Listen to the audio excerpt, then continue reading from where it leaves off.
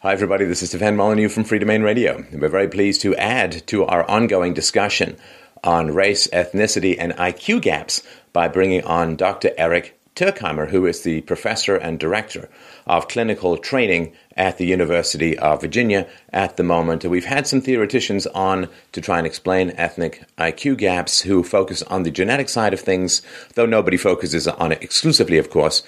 Dr. Turkheimer is very focused on the environmental explanations for ethnic IQ gaps, and I really wanted you to have the chance to hear his arguments to bring a more balanced view to this highly challenging issue. Dr. Turkheimer also focuses on twin studies a lot. He's developed new statistical methodologies for analyzing the children of twins, and he is very well-respected, well-regarded in his field, and I really wanted you to have a chance to hear the case for the environmental causes for some ethnic differences in IQ. So, without any further ado, I'm very pleased to present my interview with Dr. Eric Turkheimer. So, I guess my first question, or really a comment, as a thoroughly confused and frustrated layperson, is everybody just needs to get their act together. I need to know what percentage is genetic, I need it accurate to 2 decimal places, and it needs to be perfectly predictable across all genders and ethnic groups. So I'm going to hope that at the end of this conversation, we'll have it all squared away, there'll be no confusion, and there won't be any more of this, I read this person and they seem very convincing, and then I read the next person and they seem very convincing, and my head spins around like a little kid in a poltergeist movie. So that's the goal. I'm sure we can achieve it. I'm sorry? You're talking to the wrong guy, because I think my reputation is as someone who makes things more confusing rather than less. But all right. I'll do my best. Okay.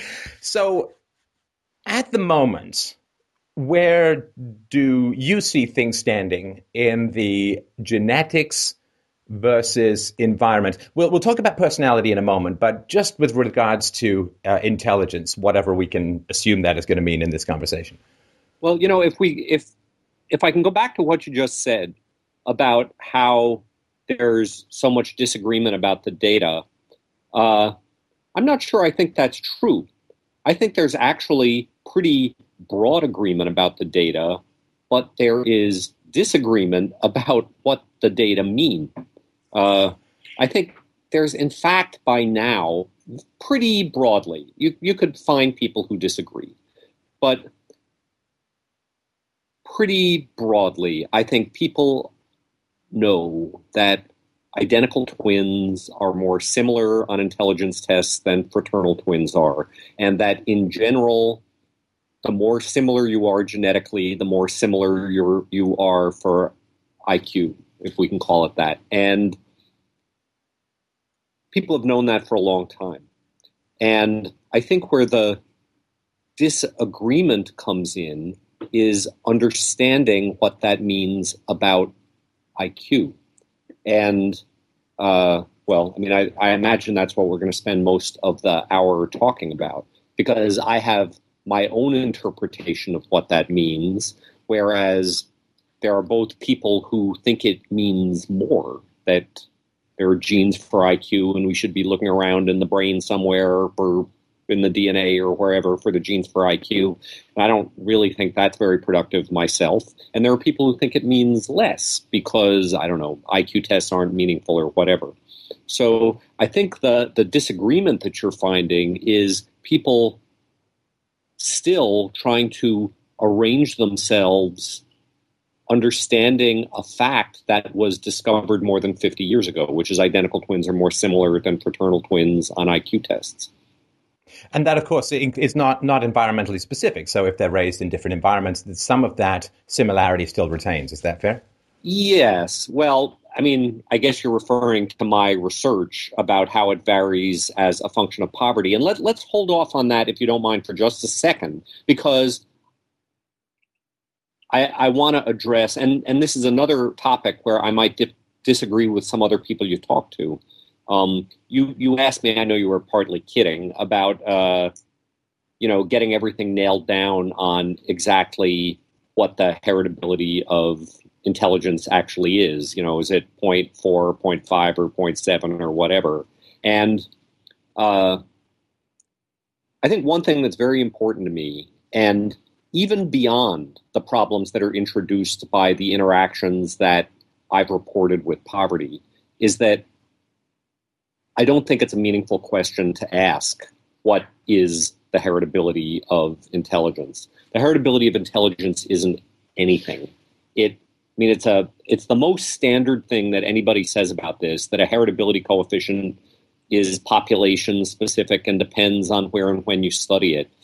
But I take that position a little bit more literally, I think, than most people do. You can make the heritability of intelligence equal to anything you want it to. That if you find a bunch of people, which actually you can't do this in people, but you could do it in rats or mice, find a bunch of inbred rats and mice who are all genetically equivalent, the heritability of ability, however you measured it in the rodents, would be 0.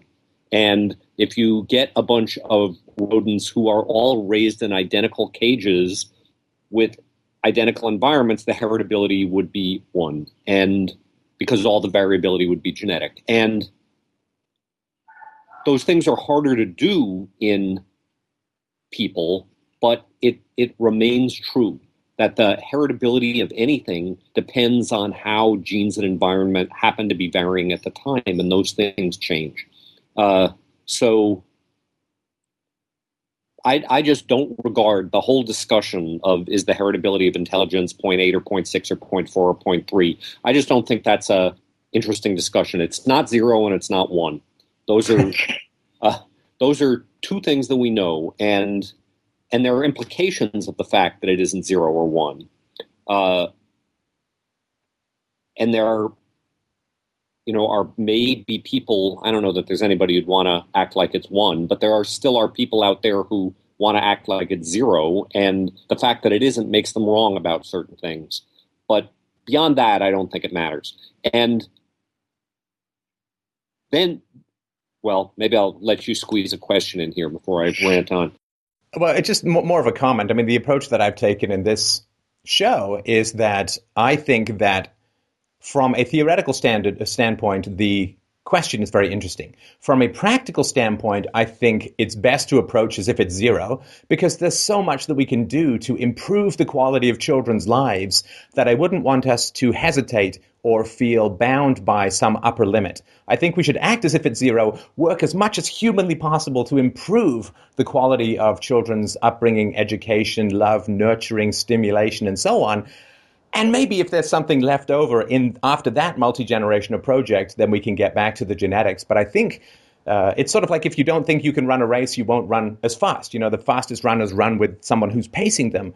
I think if we take the assumption at the moment that it's 0, I think that stimulates a huge amount of social activity to improve the quality of children's upbringing. Maybe we'll find out after a while, I mean, it could be a long while, maybe we'll find out that there is some limit. But I think we're a long way from there because there's so much that can be done to improve children's existence. I basically agree with you, except that I don't think we have to assume that the heritability is 0 to justify those efforts to change and increase intelligence environmentally. So I haven't watched all of your interviews on this, so always feel free to stop me if I'm repeating something that somebody else has talked about.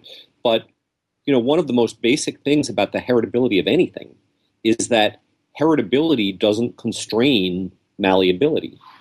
So something can be very, very heritable and still be environmentally manipulable. So the most like height, like if you don't get enough food, you may end up stunted, that's right. And so you won't reach your full potential. If we studied height now, it has a heritability of 0.9 or so, but between the period before World War II and now, the height of Japanese people has increased by 6 inches on average. And that's not a genetic change. It's an environmental change. Another standard example is the single gene genetic disorder phenylketonuria, which prevents people from being able to digest phenylalanine, which is common in foods, and if they do, it poisons them and leads to mental retardation and eventually death. It's as straightforward a genetic disorder as there is, yet the treatment for it is 100%. You don't do gene therapy. The treatment for it is you avoid foods that have phenylalanine in them. And if you do, you avoid the consequences. So it's something that is an absolutely heritable genetic thing for which the treatment is environmental. So I think the two things, the question of are the IQs of parents and children related to each other for, in part, genetic reasons? The answer to that can be yes. And then you can ask a separate question. Your question is intelligence malleable, and are there things that we can do to improve anybody's IQ, regardless of what their genetic background may or may not be? And the answer to that question is yes. And those two questions can be studied and theorized about separately. One doesn't necessarily constrain the other. Right. Okay. Now, the work that you did, I think it's one of your most widely cited articles, I think over 700 citations, the work that you did in 03 regarding the higher degree, if I understand this right, the higher degree to which genetics plays a role in the final IQs of children from higher socioeconomic status, or middle-class kids or whatever, and the degree to which environment seems to dominate for lower class or lower socioeconomic status kids. I kind of get it, and I kind of don't. And so if you could just help sort of break that out for the audience, and I've got a sort of follow-up question or two as to why that might be the case. Background on it first. Yeah. One characteristic of twin studies, particularly twin studies that were conducted, more than 20 years ago, is that they systematically excluded poor people. Mm-hmm. And the reason for that was there were, and to some extent still are, two kinds of twin studies. There were mostly American twin studies, which were volunteer-based. People would go to twin fairs or something. They're actually where twin families come and say, "Oh, would you like to be in our study?" or whatever. And any kind of volunteer-based study like that, many more it's very poor people have other things to do than participate in research studies. And so the early American twin studies all didn't have any poor people in them. The other major kind of twin study, classically, is conducted in Europe, mostly in Scandinavia, where they keep big population registers of everybody in the country in a way that we couldn't much do in this country because people don't like big national databases tracking people like that here. So they don't systematically exclude people, but you don't have poverty in the same way in Sweden and Denmark as you do here. So anyway, poor people had traditionally been excluded. We identified a data set that it was actually collected in the United States back in the 60s and 70s called the National Collaborative Perinatal Project, which wasn't a twin study. It was a very large study of pregnant mothers, the birth of their children, and then they followed the kids through age 7. It was 50,000 kids married to about 35,000 mothers. They oversampled for poor mothers. And in the normal course of events, 300 or 400 pairs of twins were born.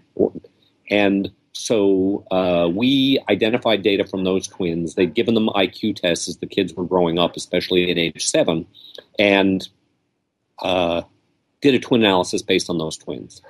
Then, at about the same time, other people had developed new statistical models. And so the traditional twin study leads to a set of percentages that I'm sure you've discussed as you've been discussing this, that 60% of the differences look genetic and 20% of the differences look like family environment, et cetera, et cetera. And a typical study predicted one set of percentages. These new computer and statistical methods allowed us to basically compute that percentage for each family and ask, how do these percentages change as you move from very poor families through lower middle class families up into middle class and wealthier families, though there weren't many in this particular study. And what we found was exactly what you described, that if you look at the poorest families, the differences among children in IQ were almost entirely due to the environment. As you moved up mostly into the lower middle class, kind of stable middle class and lower middle class families, the importance of genes went up and up and up. The two lines, the genes and family environment, crossed in the middle class somewhere. And by the time you got to the best off families, differences looked almost entirely genetic. Right. So to analogize that, again, correct me if I go astray. I always like to dumb it down as if I'm 4.5 years old. But so to analogize that, going back to the sort of height example, if you have poor families who have chronic malnutrition, we would expect the variance in height to be largely environmental because they didn't have the kind of nutrition that would give the full extension of height potential that would happen genetically. Among richer families, the variation would be more genetic because the limiting factor of not enough food would not be present. Is that a rough way to analogize it?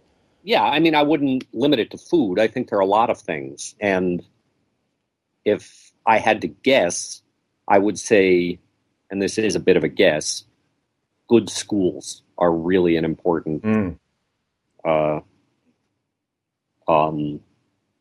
but like I say, that's a bit of a guess from reading between the lines. But yes, things like that, So the triple, the sort of three legs of the stool of outcome, as far as I understand it, is, first genetics, and the second is the shared environment, which is the family, and then the third is the non-shared environment, which, as far as I understand it, is kind of everything outside the family. Yeah, it's like did you find that the family or the shared environment or the non-shared environment had a greater predictor in terms of IQ?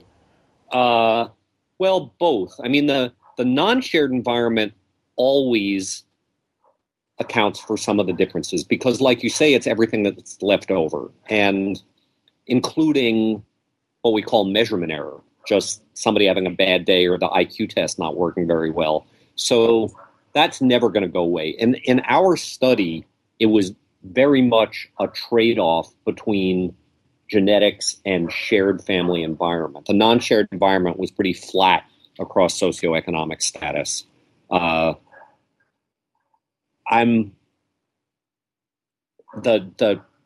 differences among, say, shared environment and non-shared environment are not something I would necessarily want to bet the farm on because in sample sizes of the kind we had, it's pretty hard to tell them apart. So that particular study looked very much like families. And I think most of the studies since then that have reproduced the finding at all, which isn't 100% of them, have looked the same way. And in fact, the largest study that was ever conducted of this kind in England suggested that the effect was more in family effects going down than it was in genetic effects going up.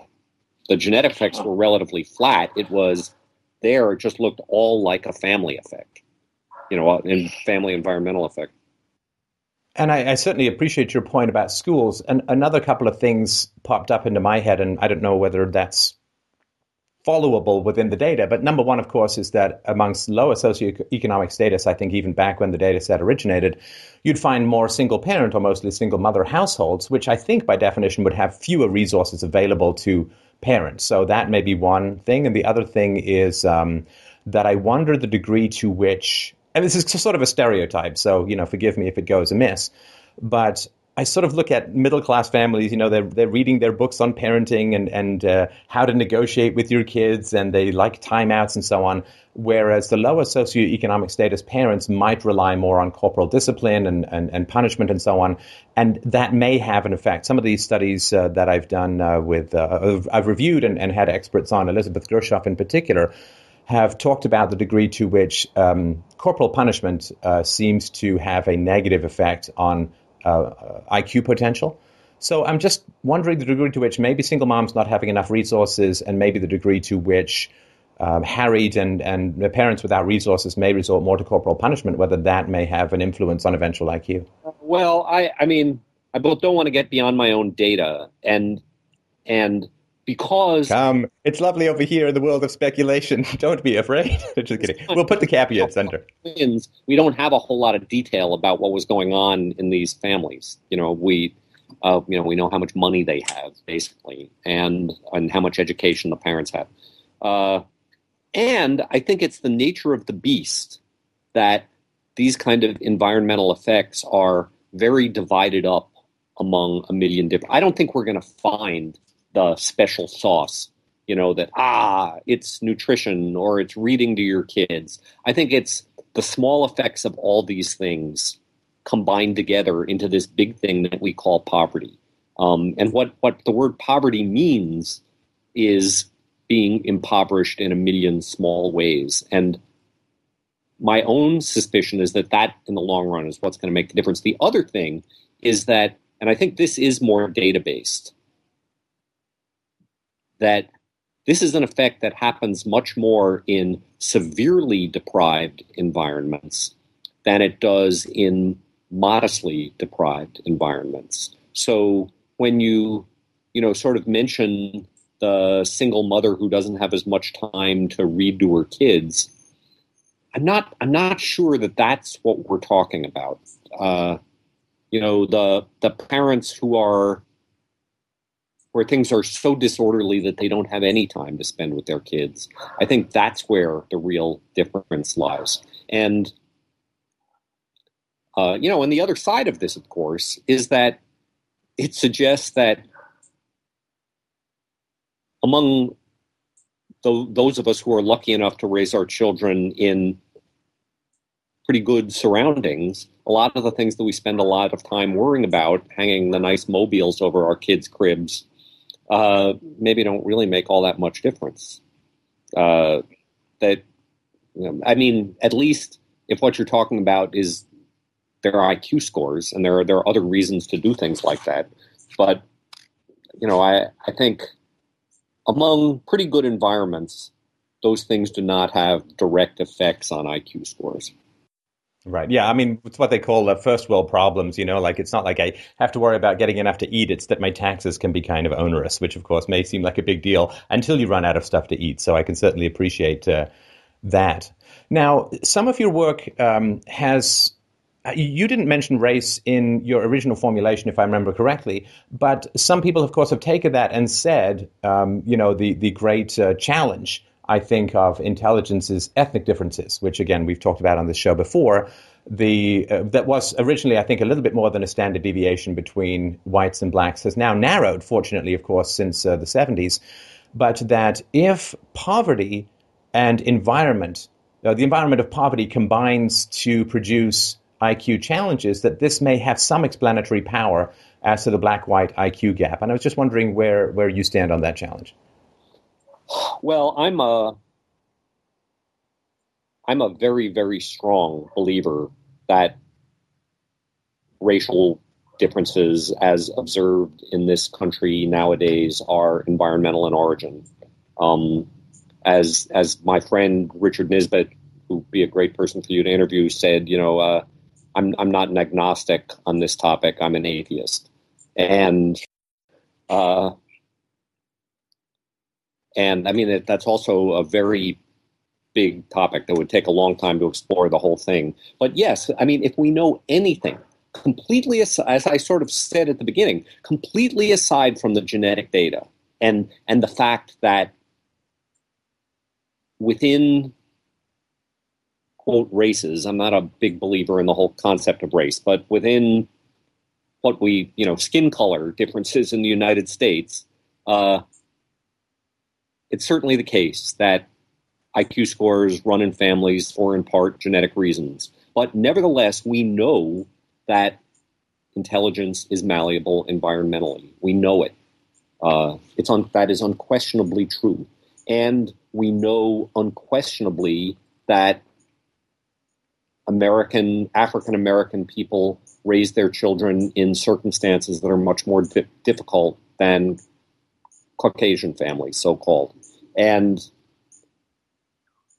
that has an effect. Now, is that effect somewhat hard to quantify? Yes, it is. And, it's not easy for a lot of reasons to say, well, here's the study that just shows that if you ended racism in this country, the IQ difference would go away in 2 years. Those are not easy data to obtain. And that always, and as a result of that, that other hypothesis is always out there, and it's hard to make that other hypothesis go away. You mean the hypothesis that there are potentially genetic differences in brain size, brain potential, brain complexity, white matter, and so on? And it's not something I subscribe to, because this is the last... to me, it would require a smoking gun, a video, a guy standing over the body for that case to be made, because it is such a contentious case that we never would want to leap over and get there ahead of the data. I should watch Dr. Murray's interview. I don't know if he tried to make the case, but one thing that's happened in the genetics of IQ literature in the last 10 years is that people have looked really hard to find particular genes that might explain a big chunk of individual, never mind group differences in IQ, and they can't find them. And that's because the genetic effect on IQ, I think we're absolutely certain about this now, is broken up into the tiny effects of thousands of genes. And to me, it's very hard to see how that kind of genetic architecture, those kind of tiny individual genetic effects, could produce a group difference of the kind we're talking about. Because you'd have to have genetic differences on thousands of genes somehow all coming together. So I think that hypothesis has gotten a lot less likely as we've gotten better biological understanding of the way genetics works. Yeah, I mean, as far as I understand it, even something like height is the interaction of hundreds, if not thousands, of genes. And I would assume, I'm no biologist, but I would assume that the spine is a little bit less complicated than the human brain, which seems about the most complicated thing in existence. So the idea that there's going to be any clearly identifiable smoking gun with regards to genetic influences on IQ, let's just say, put it as charitably as possible, it doesn't exactly seem imminent. So I think that we can do as much as possible to remediate circumstances and cast that aside until better data is available.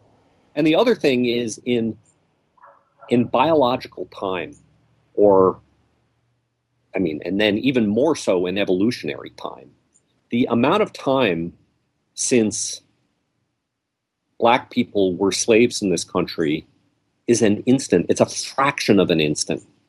And, the expectation that what's supposed to happen is that, 400 years ago, we were pulling people under murderous circumstances against their will out of Africa, putting them in slavery in this country for 200 years, then 100 years of Jim Crow after that, followed by, 50 years or whatever it is since the Civil Rights Act, which has hardly made things perfect. And that by now that important index of psychological functioning is supposed to be perfect it's nuts to me. Well, of course, but the counter to that, which I simply put forward as a devil's advocate position, but the counter to that is to say that there are black populations or African populations that can be studied and can be tested from an IQ standpoint that have not experienced direct European or Islamic enslavement, and not experience colonization and so on. And there are some people, of course, who say that you'll still find significant deficits, although you have, of course, put out something, I think, relatively recently pointing out that if you train even sub-Saharan blacks on IQ tests, you can get significant score improvements. That's true. That's not my finding, but it's true. Right. So the argument is that if you can train people to improve IQ, then the great question of G, and I want to sort of touch on this briefly because, of course, Murray is a big fan of G, and Flynn and yourself, I think, are significant critics of G. G being the general intelligence, the idea that there's an underlying architecture of the brain that may include faster processing, better reaction times, more brain mass, or whatever. There's an underlying intelligence that drives success in a variety of intelligence tests. And I think you say that this is not a fruitful area of exploration, to put it as nicely as possible. Is that a fair characterization? Well, I don't think I'm absolutely against the concept of G. On one level, G is just a statistical observation that mental tests of any kind are positively correlated with each other on average. If you do better on one test, you're going to do better on other tests. And that's incontrovertible. That's simply a fact. The question about G is why? Why does that happen? And, the classical G, Charles Murray and people before him, kind of Arthur Jensen, kind of explanation is that those things must go together because there's some unified thing going on in the brain and ultimately in the genes that make it go together. And that is what I don't think is true. There are a lot of other reasons that have been very well spelled out recently by people like Jim Flynn. Environmental reasons why all these abilities might wind up going together that have to do with the fact that if you're good at one mental ability, you're going to get exposed to environments that make you better at all mental abilities. You know, if you're good at one thing, you're going to get a job with other smart people around who are going to challenge you in other ways and get put in the classroom with the better teacher that's going to make you better at all things. And there are very detailed statistical models worked out of how all that works. And I just find it's a certain kind of coarse thinking to think, oh yeah, mental tests are positively correlated with each other. Therefore, there's a process in the brain that causes them to be positively correlated with each other. That's a hypothesis, and I don't think there's ever been very good evidence developed for that hypothesis. Right, okay. I'm going to give you a sort of brief scenario or argument that I've heard about, and again, pure devil's advocate position. And if you could give me the counter, again, really give the audience the counter because I vacillate like crazy on this stuff because the data is so complex and I have other things to do. But anyway, so I think this came out of a Canadian psychologist. I think his name was Rushton. And he put forward an argument that said, I don't know, 50 or 100,000 years ago, the race is split. And there was particular challenges that occurred to Europeans and to Asians, particularly cold climates, difficult farming, and so on, that he says could possibly have selected for a greater forethought, a better deferral of gratification, perhaps even greater intelligence, and that he says that there has been ample time for the brains to go along different evolutionary paths to whatever small degree. And he puts forward that as I don't know if he ever proved it for certain, I don't think you even could, but he put forward that as a hypothesis. And I'm wondering if you could provide the counter claim to that position. I'm sure you've heard of it here and there. Yes, of course I have. And I mean, I should say I'm not an evolutionary biologist. And some aspects of how a story like that would work get a little bit beyond my expertise. And I'll just say that. But first of all, 50,000 years, as long as it seems, is very fast for an evolutionary process of that kind to take place. A. B, I think my main response to that is it's a nice story.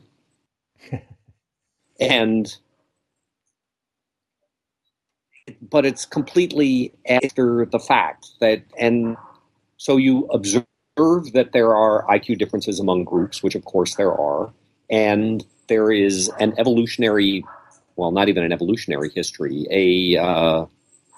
ancestral history of mankind leading back to out of Africa that's reasonably well established. And you could say, well, yeah, of course, the former explains the latter, but it's, what they call in evolutionary biology or psychology a just so story. It's a justification made up after the fact that maybe plausibly might explain it, but that doesn't mean it does explain it. And you have to, I don't know that I've ever made this particular argument out loud, but there are group differences. Group differences are commonplace among abilities. They're not a rarity. So almost all, and this is going to sound like I'm being facetious, but I'm really not. Almost all great table tennis players are Asian. Almost all, until very recently, great chess players are Russian. Almost all great American Little League teams come from California and Texas. You could tell the same story there about how Asian people developed the quick hands that are necessary to play table tennis. But what would it mean if you told that story?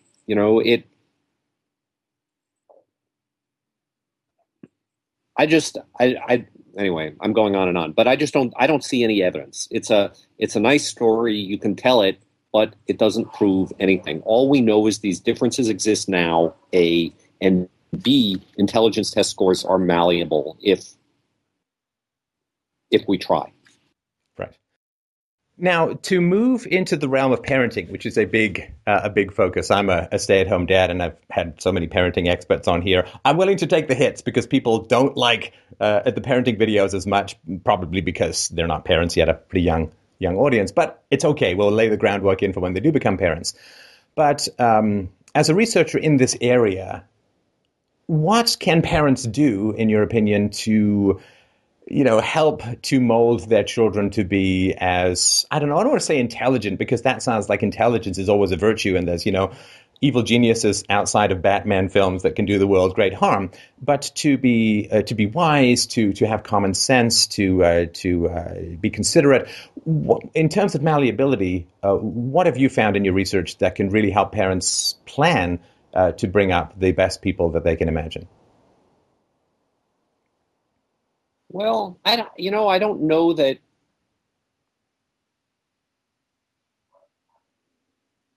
my research necessarily speaks to that.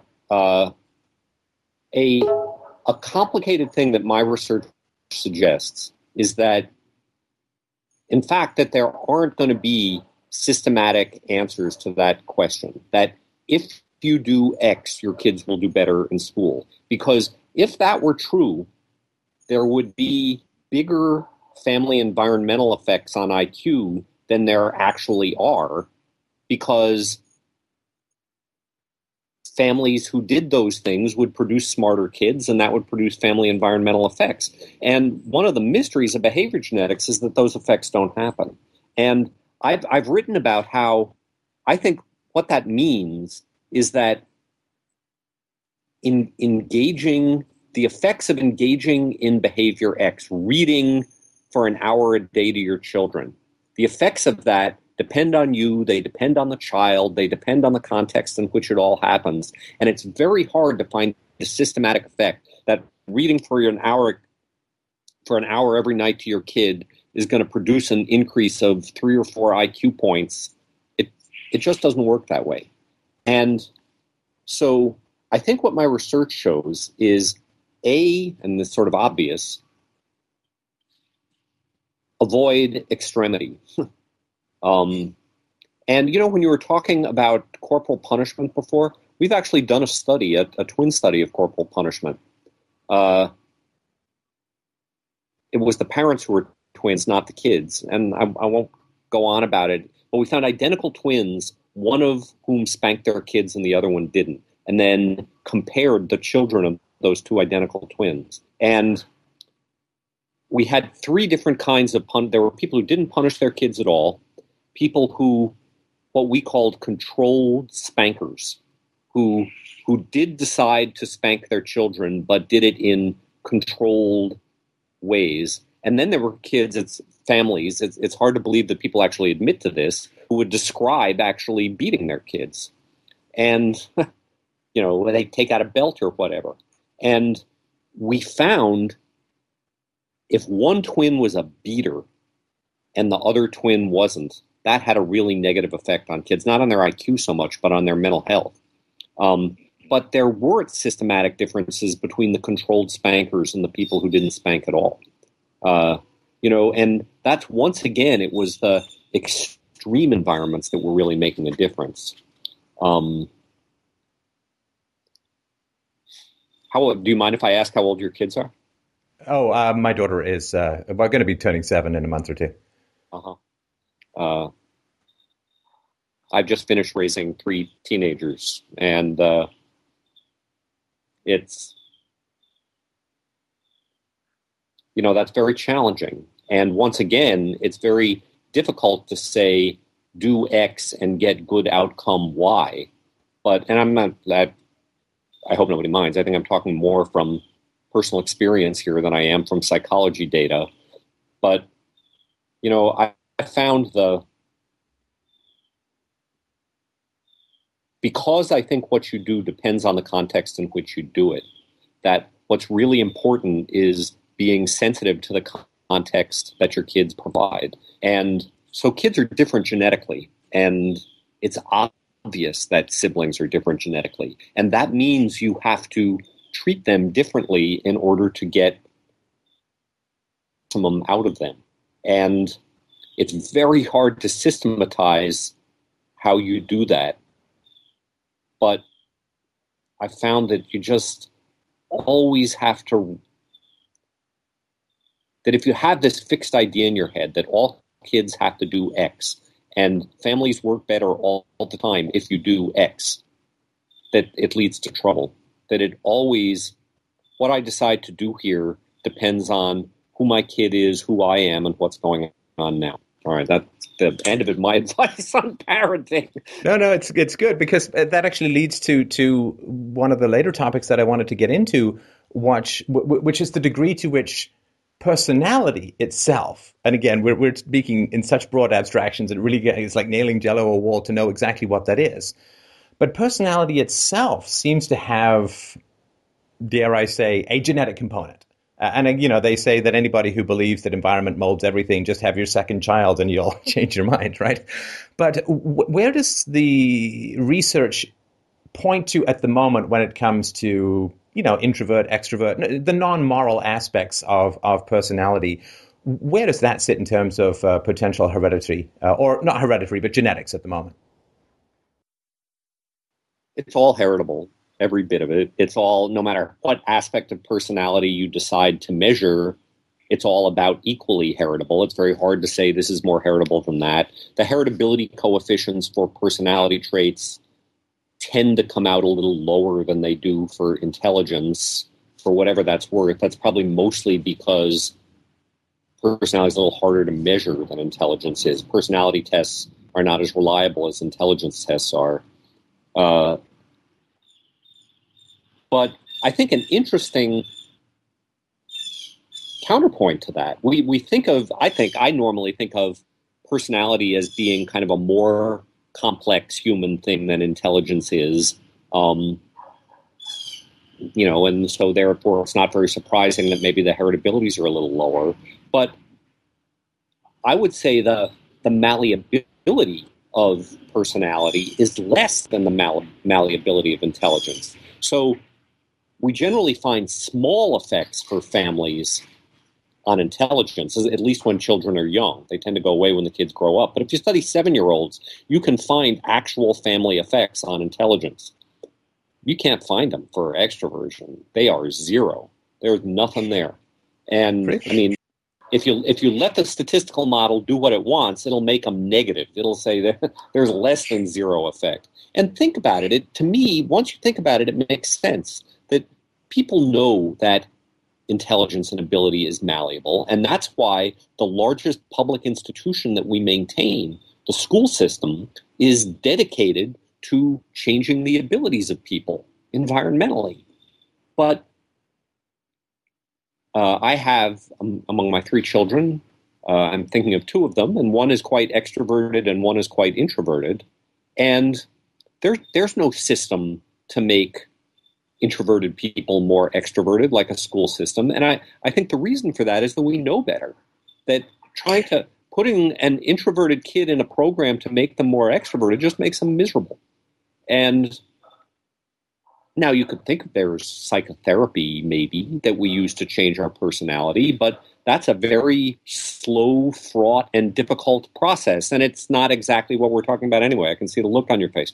Well, no, I just because it struck me that psychotherapy is used to remove significant impediments to happiness and success, and therefore we would have to categorize personality traits as dysfunctional in some manner in order to have them cured by psychotherapy. Would that be a reasonable approach? Yes, I guess. Though, this gets often. I think some people do go into psychotherapy even if they don't have anything horribly the matter with them. And I think that's a good thing that people do that. And I think you could look at that as people just wanting to change their personality, that they're very introverted and they'd like to be a little more extroverted, even though there's nothing particularly pathological about them. But I know I'm actually a clinical psychologist and trained in psychotherapy, and it ain't an easy thing to do. It's hard, slow work to change anybody's personality. Oh, amen to that. I did it for years, and it is it's one of the greatest investments I believe that anyone can make in their own happiness and success. But yes, it is a lot of work and can be quite expensive, but it was certainly better. One of the best investments I've ever made. But sorry, go ahead. Deciding you're going to sign up for a math course and learn calculus and make yourself smarter, which is hard work in its own way, but it's very doable. You sign up to learn a skill, you work hard, and you do it. You learn the skill. You learn to speak Spanish or learn about the Civil War or whatever, and you get smarter. I'm simplifying what it means to be smart, but I actually think things like that make you smarter. And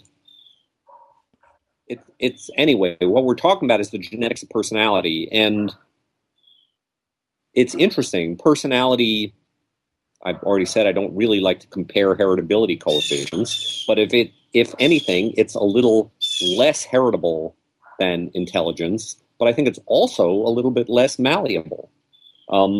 And both of those things can be true at the same time. Right. And I think knowing that really helps you. I hope helps people, not just parents, but everyone, to accept, the wide diversity of personality types in the world. We all like to think that we're the best, and everyone else who doesn't have our characteristics is somehow deficient. At least that was my temptation for quite some time.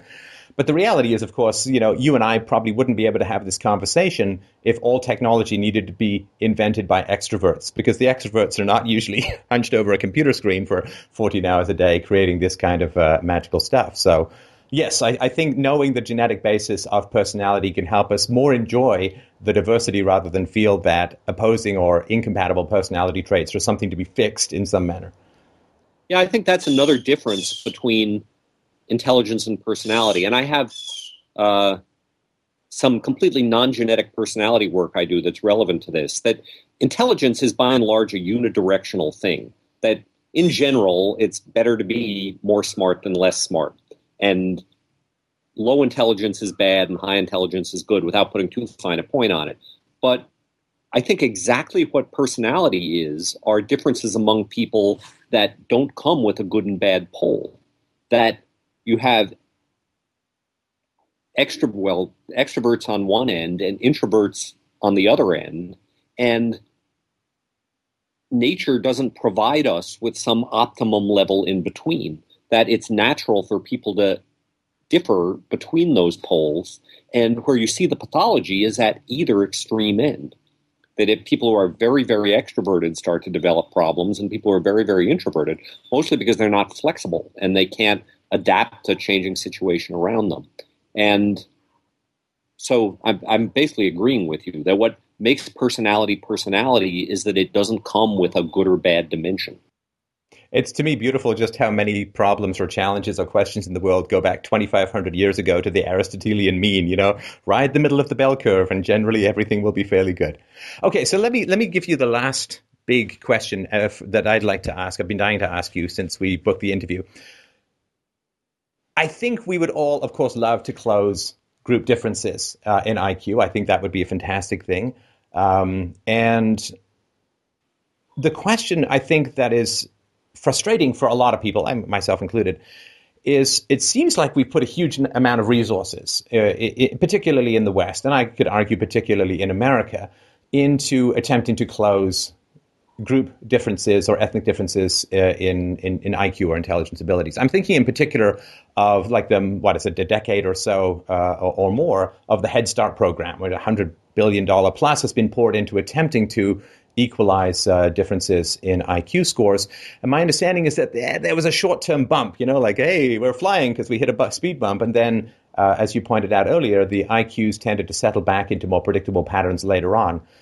If you had, ultimate ring of political power, or you could, we give you the genie in the bottle that lets you have your three wishes, do you think that individually, I think, we can make a difference. We can encourage people to do things which are advantageous to their kids and not lash out at them. Kids are a lot easier to break than they are to make. But do you think that there's anything at a societal level, or perhaps even at a political level, that if you had, the genie of power, that you would click your heels 3 times and say, I would like to implement the following X to help deal with these issues? It's not an easy question. I saved the best for last. I'm a great believer in schools, and in particular in public schools, and in particular in equal access to quality public schools.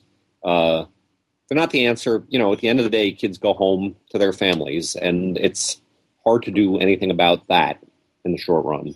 But I think it is a measurable difference between this country and Europe, that in Europe, by and large, there is equal access to quality public education. And in this country, we have the opposite. And it's a problem that's getting worse. That the schools where we should be spending the most money per pupil, where the kids need it the most, are the ones where the least money per pupil is spent. And, there's so much political trend in this country towards, I'm no expert on education, but charter schools and all of those things, which to me involve taking money away from the places where it's needed in the schools that poor people go to and putting it in other places. And so if you said, if I was king of the universe, that's what I would do. I would spend money on schools that poor kids go to. And if I can put in a personal plug, my oldest daughter is a public school teacher in an impoverished school, and neither she nor the school is adequately rewarded for it. So these kids who are the most needy get the least resources, and that to me is insanity. Sorry, you were. I wasn't sure if you were just about to continue. Don't let me break your flow. No, that's good. That's what do you think went wrong with the? I know we're talking real theory here, but because I can already hear people saying yes, but they spent huge amounts of money on Head Start and it achieved less than nothing, because then we were $100 billion poor as a society. What do you think they did wrong in Head Start that more spending would solve? I don't think we did on the grand scale of things that American taxpayers spend money on. I don't think we spent huge amounts of money on Head Start. We spent a pittance on Head Start. And Head Start is a good thing, but it's a special program that some kids get to go to a couple of hours per day.